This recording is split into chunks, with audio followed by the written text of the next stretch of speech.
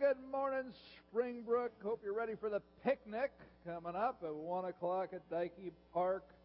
We're going to have a great time together. But before that, as we've had a great time of singing our praises of the King, we're now going to study His Word. How many of you heard about the big silver treasure that was found at the bottom of the ocean this past week, or at least was announced? Yeah, fascinating story. Here's a picture of the ship back in 1941, the SS Garisopa. It was a British steamship that was carrying silver from then the colony of India to Britain. And of course it was secretive, but German U-2 boat took it down with a torpedo. Well, they know it's been there for quite a while, and the British government decided they wanted to recover it, so they made a contract with a Florida company to discover this treasure and bring it up. And so about 10 years ago, they invested this money, and they finally found it after that 10-year period in 2011, and then they decided to bring it up, the silver that is, and it's so deep they had to use the robotic arms, and it took a long time. There's a lot of silver there. But eventually they were able to bring it up, and here we see some of the silver. 60 tons! 60 tons of silver they found. What a treasure. And here's a picture of what it looked like after it was cleaned up with the original insignias. They found a lot of other interesting historical artifacts, and it sounds, or what I read was that the company, I think the British government gets 20%, the company gets the rest, so they'll probably take in a cool $60 million for all of their work. Now, at the same time, how many heard about the Powerball winnings this past week? Probably a lot more people. $448 million, or 16 guys out at a maintenance garage in Orange County, New Jersey. And they all decided to go in together, and they hit the jackpot. Here you have a picture of some of them talking to the press. So if they take it over a lifetime, it's $150 million. But if they take it in a lump sum, I think it's $86 million and $58 million after taxes. So it's interesting. You have these treasure hunters who recovered $60 million worth of silver that they're going to collect on. And that took them like 10 years. And you have these Powerball guys that picked up a cool $60 million just from playing the lottery. Now, if you had to collect your cool $60 million, which way would you prefer? Well, I think we all have that instantaneous orientation of wanting to get the goods real quickly without a lot of investment. But the Scripture teaches us that the instant way of maturity just does not work.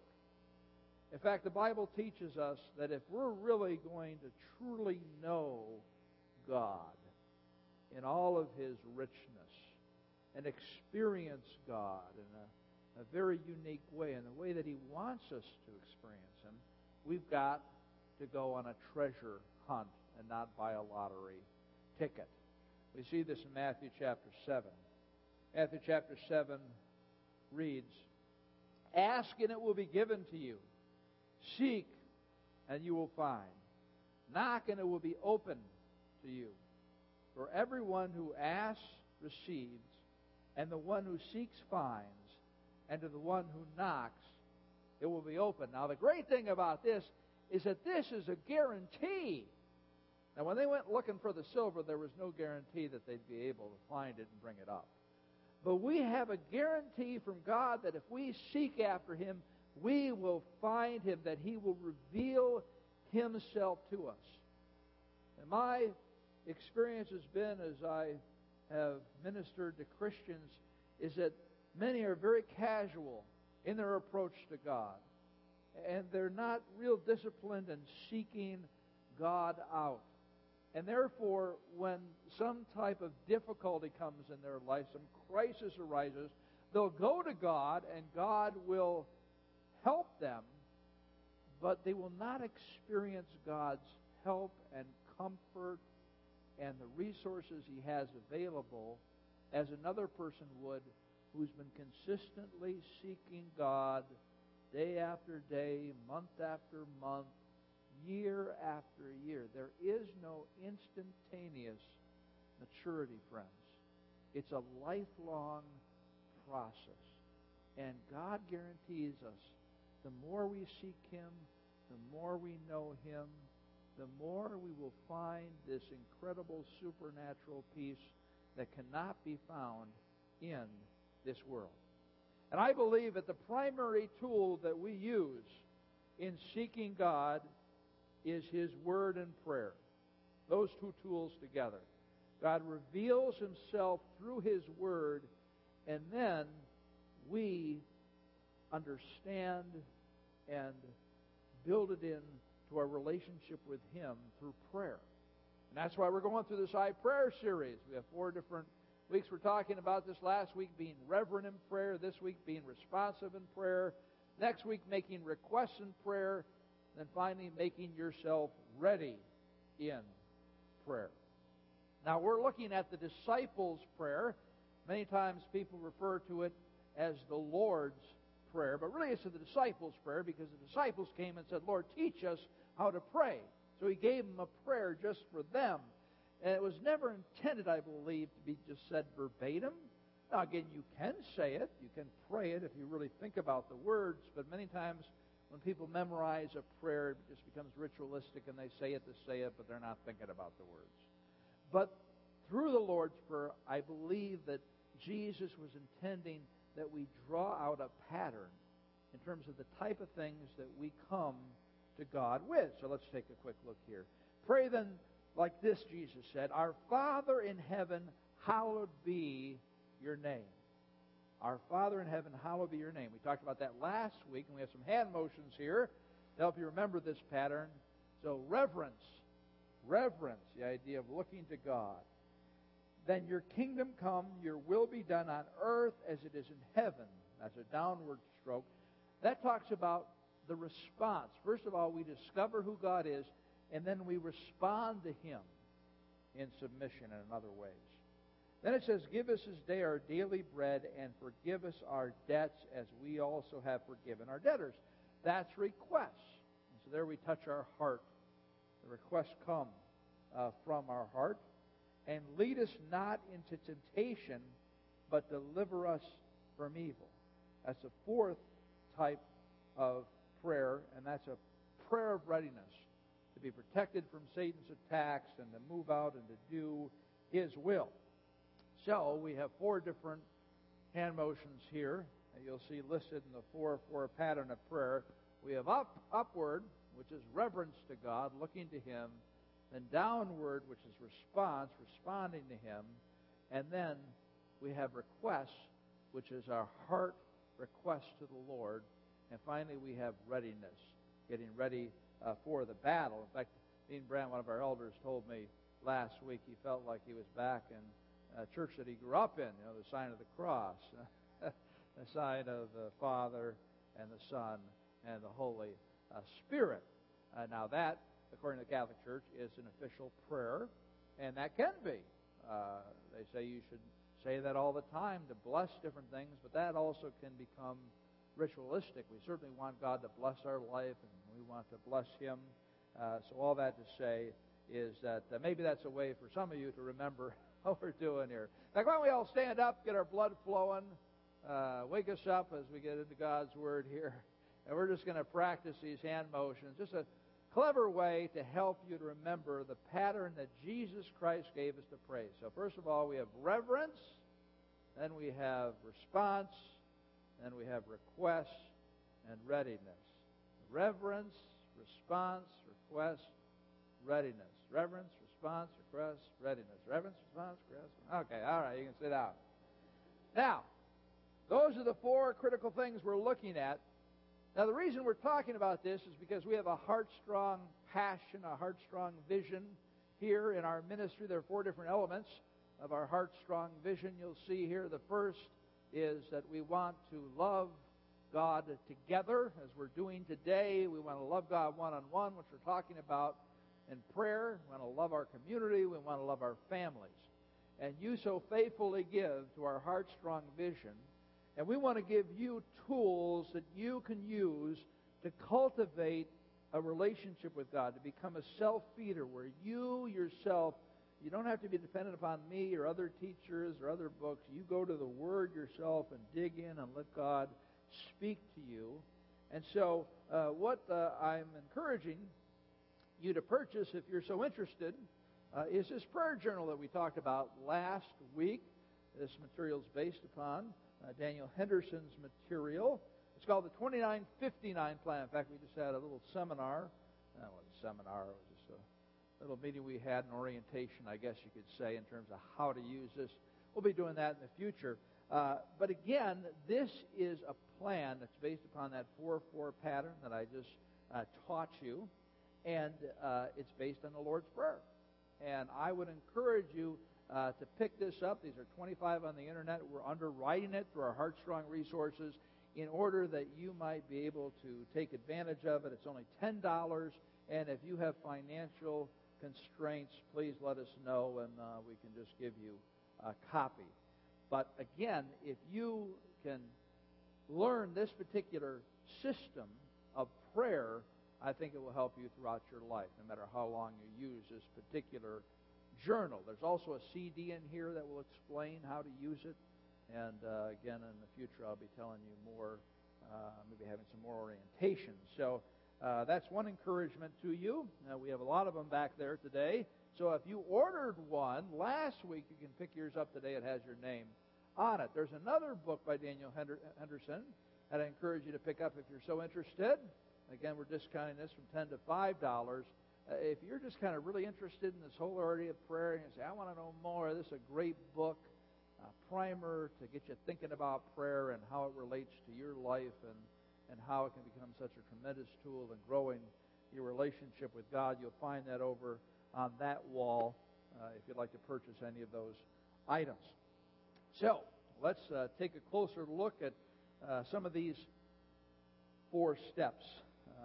We first of all look at Matthew chapter 6, just for a little review from last week. Pray then like this: Our Father in heaven, hallowed be your name. We talked about the fact that back in that day, the Jews saw God as a transcendent God, a God who was way up there, a God who was sovereign, a God who was all-powerful, but they didn't necessarily see him as an intimate God, a God of love, a God who was like your dad. And in fact, the word here for father is the most intimate word in that day for a dad, Abba. Abba. So when Jesus Christ said this was totally new to the disciples and his listeners, and it's the idea that God cares so much about us. At the same time, we do see his transcendence when he says, hallowed be your name. You are holy, you are set apart, you are totally different, you're otherworldly, there's nothing like you. And so therefore we see who God is. And the key question when we look at this is we ask, who is God? When we spend time in reverence to God, we're acknowledging who God is. And as we look at Scriptures, we're asking the question, who is God? What can I learn from this particular Scripture about who God is? Because that's the way I want to worship him. I want to adore him in that way. And what you're going to find, or maybe have already found in your Christian life, is that if you really want to grow deeper, you need to get to know God better. Not just intellectually. Many of us are good at intellectually knowing God, and reading God's Word, knowing what it says about him. But experientially, spending time with Jesus, listening to Jesus, just being with Jesus. That is the experiential knowledge of God that we need, plus the intellectual knowledge of God. And friends, the more you learn about who God is, the more you spend time in His Word, the more you spend time in prayer, reading God's Word, listening to what He has to say, again, the more richer your Christian life will be. I was just thinking about this the other day. So many times I become concerned about the future and how I'll feel in the future, what will happen to me. But I forget that what's happening in me today spiritually is that God is going to slowly change my whole perspective on different aspects of my life. See, the problem is we assume that we're going to be the same in 10 years than we are now. But you see, if you continue to let God, if you continue to let God to teach you who He is, you're going to approach life so much differently in 5 years, 10 years, because you have a totally new perspective on life. So don't worry about the future with the current perspective you have, because if you continue to seek after God, He's going to change the way you think about a lot of things. And that's the beauty of growing in the grace of Christ. Now, a couple of things that we really emphasized last week. The first thing was to seek God's face before you seek His hand. Seek God's face before you seek His hand. First of all, we look to God. We're so quick to go to our prayer requests and what we need God to do, and that's understandable, but it's not what God tells us to do. God says, first seek my face. First come to know me. And the more you know me, the more your requests will change about what you really want in life. So first seek my face, then before you seek His hand. The second thing is let God speak first to you in your prayer time. Let God speak first in your prayer time. This is very important. When you sit down for a formal prayer time, I'm not talking about as you're flying through your day and you're asking God for certain things, we need to pray unceasingly. But when you sit down, the first thing you should do is open your Bible, because you want God to first speak to you. You want to find out who God is and what He has for you and how He wants you to be more like Him and the power of Christ. You want to drink that in first before you respond to Him. Remember, reverence first. How do you revere God? You focus on His revelation, and then you respond to Him. So again, you can take any devotional you have out there. I've been encouraging people to look at Jesus' calling, which I think creates such an intimacy between you and God as you really think about the Scriptures. There are other devotionals you can use, but start with some type of Scripture, some devotional thought, and then ask the question, who is God? So, when I talk about having your devotions, your daily office, your quiet time, these are the questions you need to ask. This is the 4-4 pattern.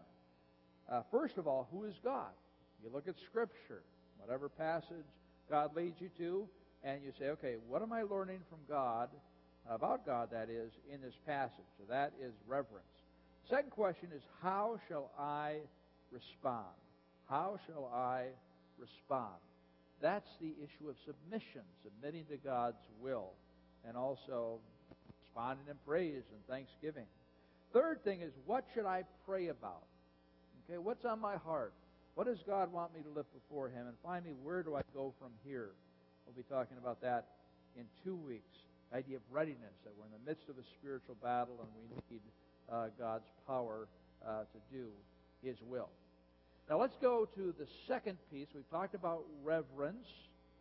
Now we're going to look at response. Reverence and response. Matthew 6:10. Your kingdom come, your will be done on earth as it is in heaven. So we're praying, God, I want your kingdom to come. Now, is God's kingdom here yet? No, it's not here yet. We are not living in God's kingdom. We are living in Satan's kingdom. Some people get weirded out when they hear that. Oh, that's so out there. No, it's not. It's not out there. It's reality. All you have to do is study our culture. Look what's on TV. Surf the web. Listen to people talk. The system that Satan has created in this world, and God has allowed him to do that because of free choice. Again, he's created a system that just encourages us to sin all the time. He's encouraging us to give ourselves over to our lust, to our desires. It's all about us. It's all about what we want. Those are the messages we constantly hear from the world system. It's all about what you want in life. In fact, now the New Age, New Age has been around for a long time. Oprah helped popularize it more in the last 10 years. But hey, we're all little gods, right? Well, the problem is people call themselves little gods, but they can't solve their own problems. Well, I wouldn't call that little God. You can't solve your own problems, right? The point is, that's what Satan says. Hey, you're God. That's what he said to Eve, right? You can call the shots here, but we need to realize we are sinners. We're little sinners, and sometimes big sinners. We're just plain sinners. And we need to humble ourselves, and we need to give ourselves over to Jesus Christ. This is Satan's kingdom, a kingdom that is full of lies. But the good news, for those of us who have put our faith in Jesus Christ, we are citizens of God's kingdom. We are citizens of God's kingdom. We are foreigners. We are aliens. We are strangers passing through this land, looking forward to Jesus Christ's coming kingdom, which again, I believe, will take place at His second coming, as we read in Matthew 24:27. For as the lightning comes from the east and shines as far as the west, so will be the coming of the Son of Man. When Jesus Christ comes, everybody's going to know it simultaneously, and He's coming to judge. He's coming to set up His kingdom. I believe He's going to set up His millennial kingdom, a 1,000-year kingdom here on earth, and that's going to usher in the eternal kingdom when He will reign as king forever, and Satan will no longer be a part of the picture. And that's what we're looking forward to, your kingdom coming, and we have the great opportunity to build that kingdom, in a sense, as we wait, because the people who are going to be a part of that kingdom are going to be Christ followers. So we've been given the marvelous opportunity to be able to show people the love of Christ. We are reminded of this in Matthew 5:14. You are the light of the world. A city set on a hill cannot be hidden, nor do people light a lamp and put it under a basket, but on a stand, and it gives light to all in the house. In the same way, let your light shine before others, so that they may see your good works and give glory to your God who is in heaven. We are living in a dark world. We're living in Satan's kingdom. We're living amongst evil. And Satan wants to destroy every person on this earth. And we have the great privilege of shining God's light. Why do we want to shine God's light? So that they may see your good works and give glory to your Father who is in heaven. We're to shine our light so people can see God in us. Who are they? Well, they are the people that sit next to you in your cubicle. They're the people that you live next door to. They're the people that you go to sports activities for your kids with. Anytime you come in contact with people who don't know the Lord, they are the people that you need to show the light. And the question that you and I need to continue to ask is, okay, here I have a job. Do people see the light in me? Do people see a difference in my life? When they look at me, they say, that person is strange. That's light. Okay? That person is different. That person is not with the program. So think about your job, your neighbors, people who don't know the Lord that you come in contact with, and you think about it. Do they see something different in you because if you've had a long exposure to them? They probably said something about it. The way you talk, what you talk about, the way you make decisions, the way you treat other people, the way you spend their time, they are watching you, and as you shine the light, you're bringing God's kingdom to earth because you're showing them what the true kingdom is and hopefully how they can be a part of it. And that's our mission as a church, to be a lighthouse. And as we go into our community, to shine the light so that people will see Jesus Christ. And what a wondrous opportunity and privilege that is. So I just encourage you, especially during this summertime when all the bears are out of their houses enjoying the sun, to take advantage of building those relationships with gospel friends, have barbecues at your house, do things outside when people want to be on the outside, because in a couple of months they're going to disappear. And we want to use these opportunities to have fun with people who don't know the Lord. So in the midst of that fun, the midst of that those relationships, we can show them what's different about us. And as the Holy Spirit prompts them, they will be drawn to Himself, and they'll be a part of God's kingdom. Now, let's continue on here, Matthew 6:10. Your kingdom come, your will be done on earth as it is in heaven. Now, this, many times, is part of the Lord's Prayer that's quickly passed over. But I believe that it is the most difficult thing to pray with integrity. To say, your will be done. Do you like God's will? Sometimes I like God's will. I like God's will when it's pleasant. I like to teach. This is God's will. This is cool. I love to share biblical knowledge. I like God's will when it's agreeable. Yeah, when it makes sense. I like God's will when it's understandable, when I know why it's happening. It makes sense. I don't even mind God kind of stretching me out of my comfort zone. I don't mind when God challenges me, when I have to, like in an exercise regime, push my body beyond the limits. That's okay as long as I understand it, as long as it makes sense. But there are some times when I don't like God's will. I don't like God's will when it's what I don't want to do. That's the bottom line. If I don't have any desire to do it, I don't like God's will. I don't like God's will when it's painful. When I have to sacrifice my time, my money, my energy. When I have to put up with things that I'd rather not put up with. I don't like God's will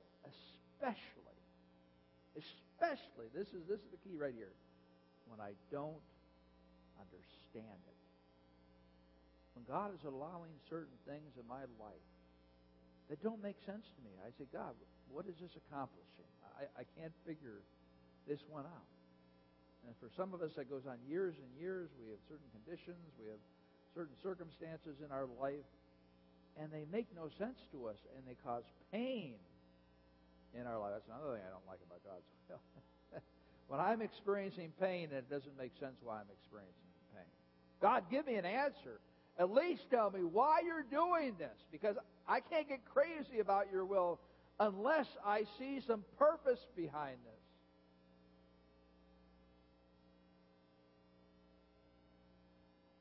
Let's look at let me look at one more passage before I go to another one. But you see, figuring out God's will is not easy. We look in Romans 12:2. It says, "Do not be conformed to this world." Don't be conformed to Satan's kingdom, right? And his values, what the world is pushing. But be transformed by the renewing of your mind, that by testing you may discern what is the will of God, what is good and acceptable and perfect will. So don't buy in to this world's value system, what Satan's trying to push. But be transformed by the renewing of your mind that comes through this book and through the Holy Spirit speaking to you and Christ working within you. Think in a new way. Think Jesus' way. That by testing, by experimenting, by seeking, you may discern what is the will of God, what is good and acceptable and perfect. It's sometimes very difficult to discern what the will of God is. Now, we have a lot of the will of God right here in Scripture. He has a lot of things that He wants us to do through His power. But at the same time, you're thinking about taking a different job, moving. You're thinking about marrying. You're thinking about going to a school. There's all kinds of things where it takes a lot of discernment, a lot of prayer to say, what is your will? And to figure that out.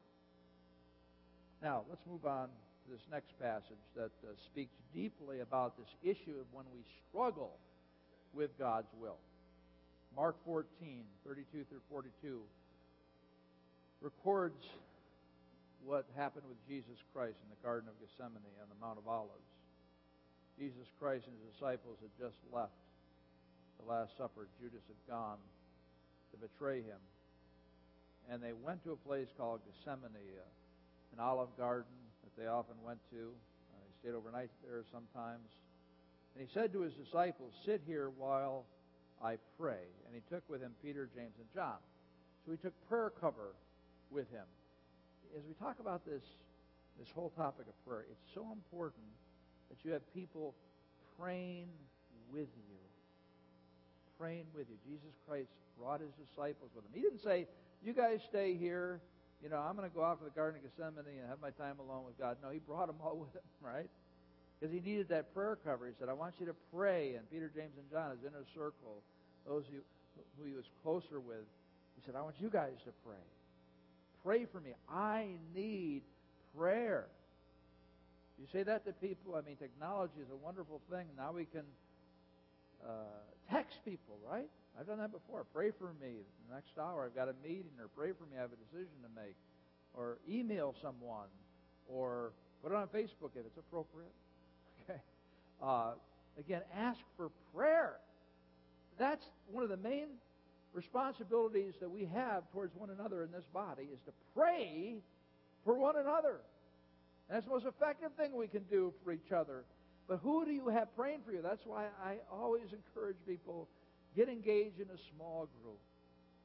Find a Christian peer who you can walk with and pray for each other, because that's where the power comes from. So he says, "Sit here while I pray." And he took with him Peter, James, and John, and began to be greatly distressed and troubled. And he said to them, "My soul is very sorrowful, even to death. Remain here and watch." Jesus Christ was overwhelmed emotionally. "My soul is very sorrowful, even to death." And going a little farther, he fell on the ground and prayed that if it were possible, the hour might pass from him. And he said, "Abba, Father, all things are possible for you. Remove this cup from me. Yet not what I will, but what you will." So he was saying, "God, I want to do your will. But if you've got a plan B you haven't told me about, if you came up with another idea while I've been down here, tell me about it. I don't want to go to the cross. This is Christ's humanity. Who wants to face execution? Nobody. Especially the type of execution that they had put together in a crucifixion.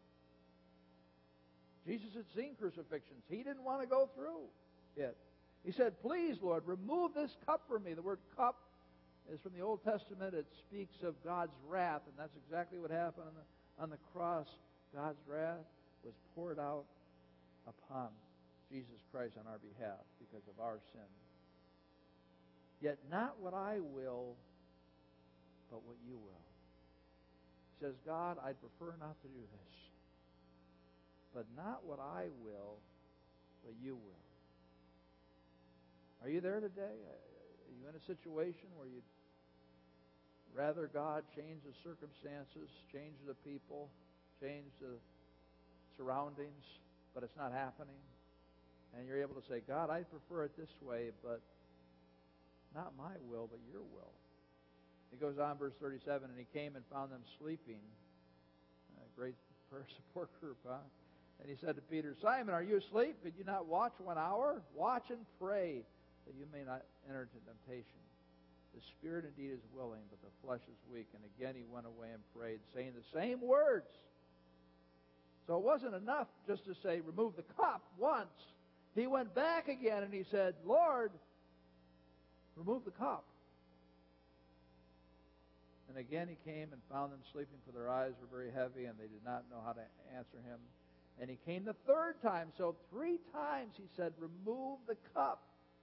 Are you still sleeping and taking your rest? Is it enough? The hour has come. The Son of Man is betrayed into the hands of sinners. Rise, let us be going. See, my betrayer is at hand."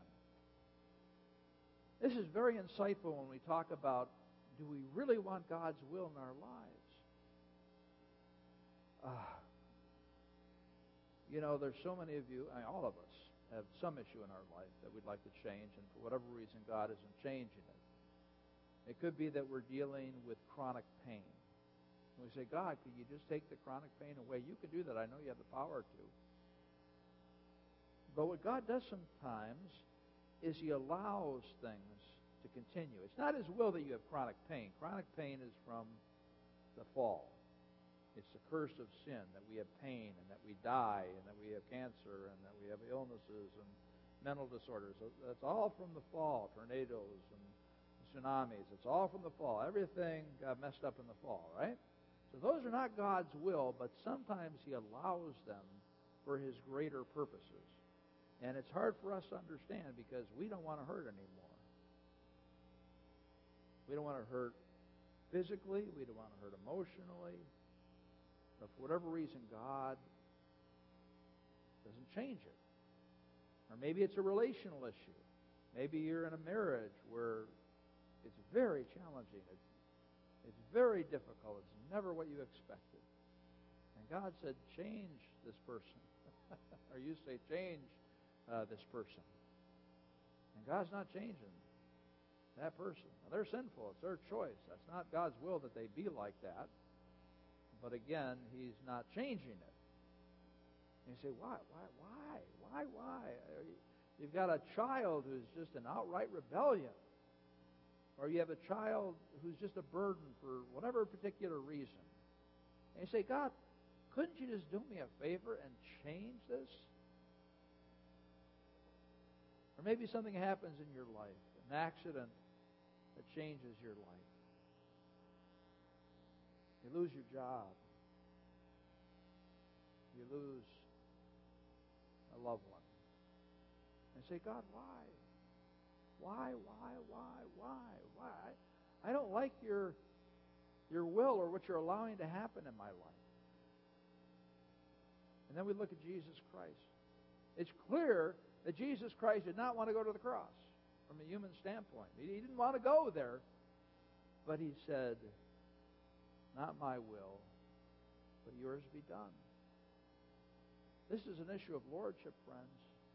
This is an issue of maturity. This is an issue of saying, God, your agenda in this world, for this world, is greater than my little life. What you want to accomplish in my life and other people's lives, you are wiser than I am. Many of you are familiar with the fact that Rick and Kay Warren lost one of their sons to suicide back on April 5th, 4 months ago. And he had a sabbatical, and he came back just 2 weeks ago. So I was listening to his message after coming back from his son committing suicide. His son's name was Matt. You see a picture of him here. His son Matt struggled with mental illness. He was had a borderline personality disorder, and serious depression his whole life. And Rick and Kay Warren were speaking together. I'd really encourage you to go to the Saddleback website and listen to it. But they were speaking about how for 27 years they had prayed that God would heal Matt. Matt was a very intelligent young man. He was very sensitive. He was very caring, which made it even worse because he realized how different his life was from other people. He knew what normal life was, and he realized he wasn't experiencing it. And Rick was saying that his son lived a tortured life, which many people with mental illness do if it's severe. So they kept praying, and they had all kinds of people praying, and she talked about a hope box with verses of hope, praying that God would heal their son. And of course, they did everything else. They went to the best doctors and medications and therapies, and you name it, they did it. I say, God, would you please heal our son? It is interesting, he was talking about several months before he committed suicide, and they could tell that he was going downhill, and It was their fear that he would commit suicide. And 5 days after Easter, he didn't text him. He had been with him the night before. They had a good relationship. It's just that he ran out of hope. And on that Saturday, he didn't text him, and eventually they went to his house and they called the police, and they knew what had happened just intuitively, and their son was dead. After all that prayer, they did everything that they could.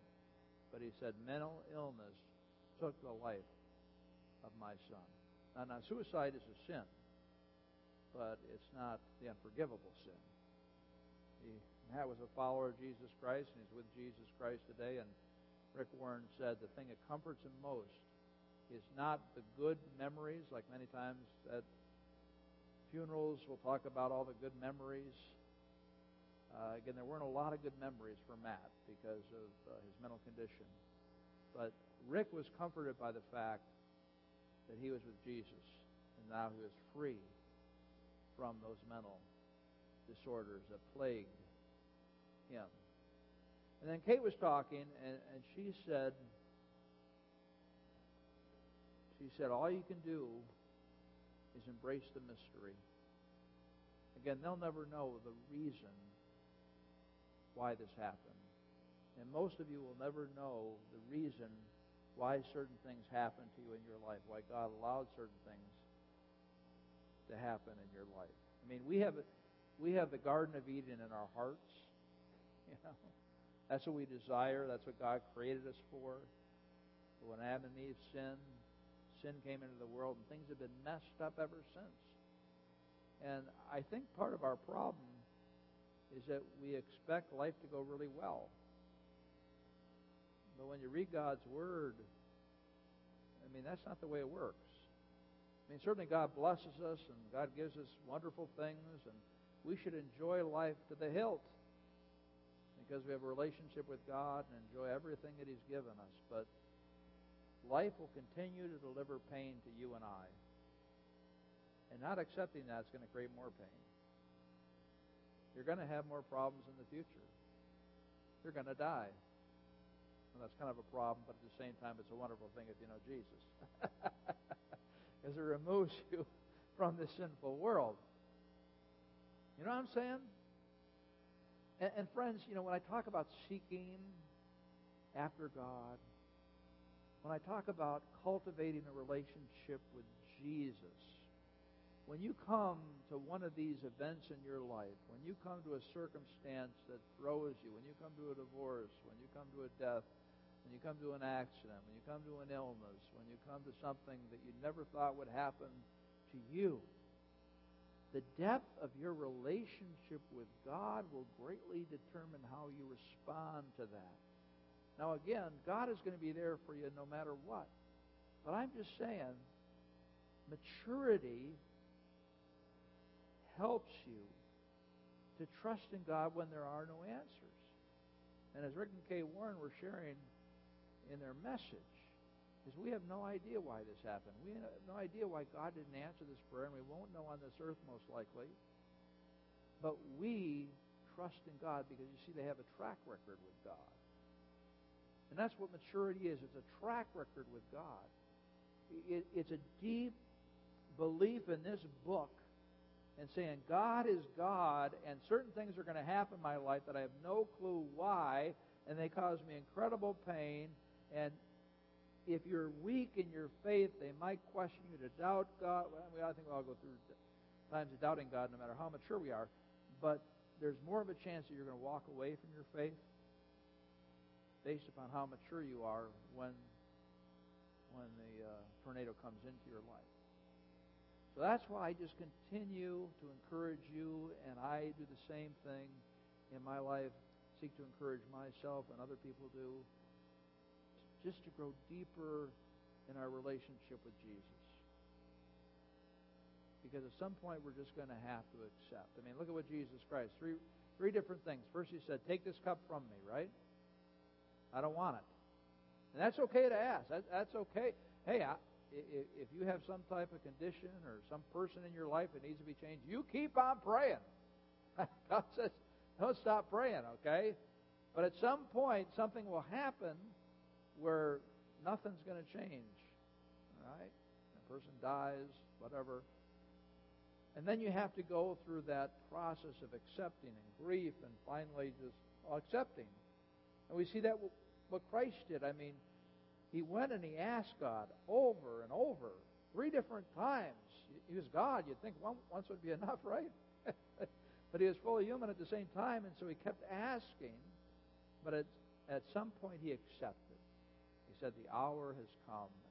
And from that point on, He had committed Himself to do God's will.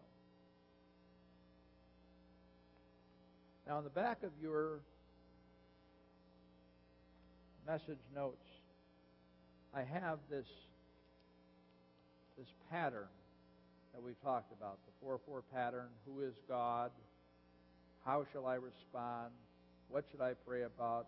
And where do I go from here? This is what you can use every day in your prayer time, this structure of prayer. Who is God? Now, I put Psalm 1 down here, but if my message today has touched a nerve in your heart and soul about some issue in your life where God is not answering, I would encourage you to look at Romans chapter 5, verses 3 through 5. Romans 5, 3 through 5. And meditate on that. It's about suffering and the nature of suffering. Write that down. It's not on your message notes.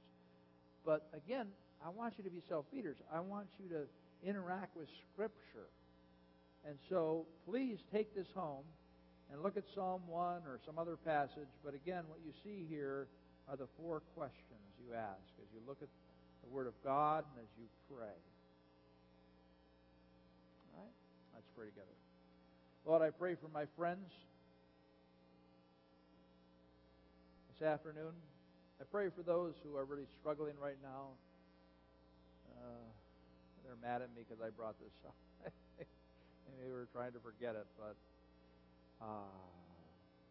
it's so hard. Life is so hard sometimes because of sin, because of the sin of others against us. And it's a curse on this world. Lord, I know there are individuals here who are saying, why God? Why God? And it's so hard for them to embrace the mystery, and it is. It's only through the power of your Son that we can get to that point. And many times that process of accepting something difficult in our life takes years. It takes hours and hours and hours and hours and hours of prayer, of coming to you and saying, God, why? Help me to understand, or help me to accept and trust in you that even though if I don't understand your will or why you've allowed certain things to continue in my life because they were of sin, help me to accept them and help me to lean on you and look at this as a wonderful opportunity to just depend on you every day in the midst of the pain that I'm experiencing. Lord, this is some of those difficult things we can talk about in the Christian life. But it's the things that we need to come to grips with. And I pray for those who are struggling to talk with me or one of the pastors or a small group leader or whoever, Lord, so that we might be able to get some resources and help them as they mature in you. Lord, thank you for your grace and for your love and your kindness. And Lord, when we're in those dark places, we tend to doubt those. We tend to think that you're not who you are, that you don't have the power that you have, that you're not as sovereign as we thought. But you are, Lord. Help us to see the truth. In Christ's name, amen. We're going to have Pastor Rich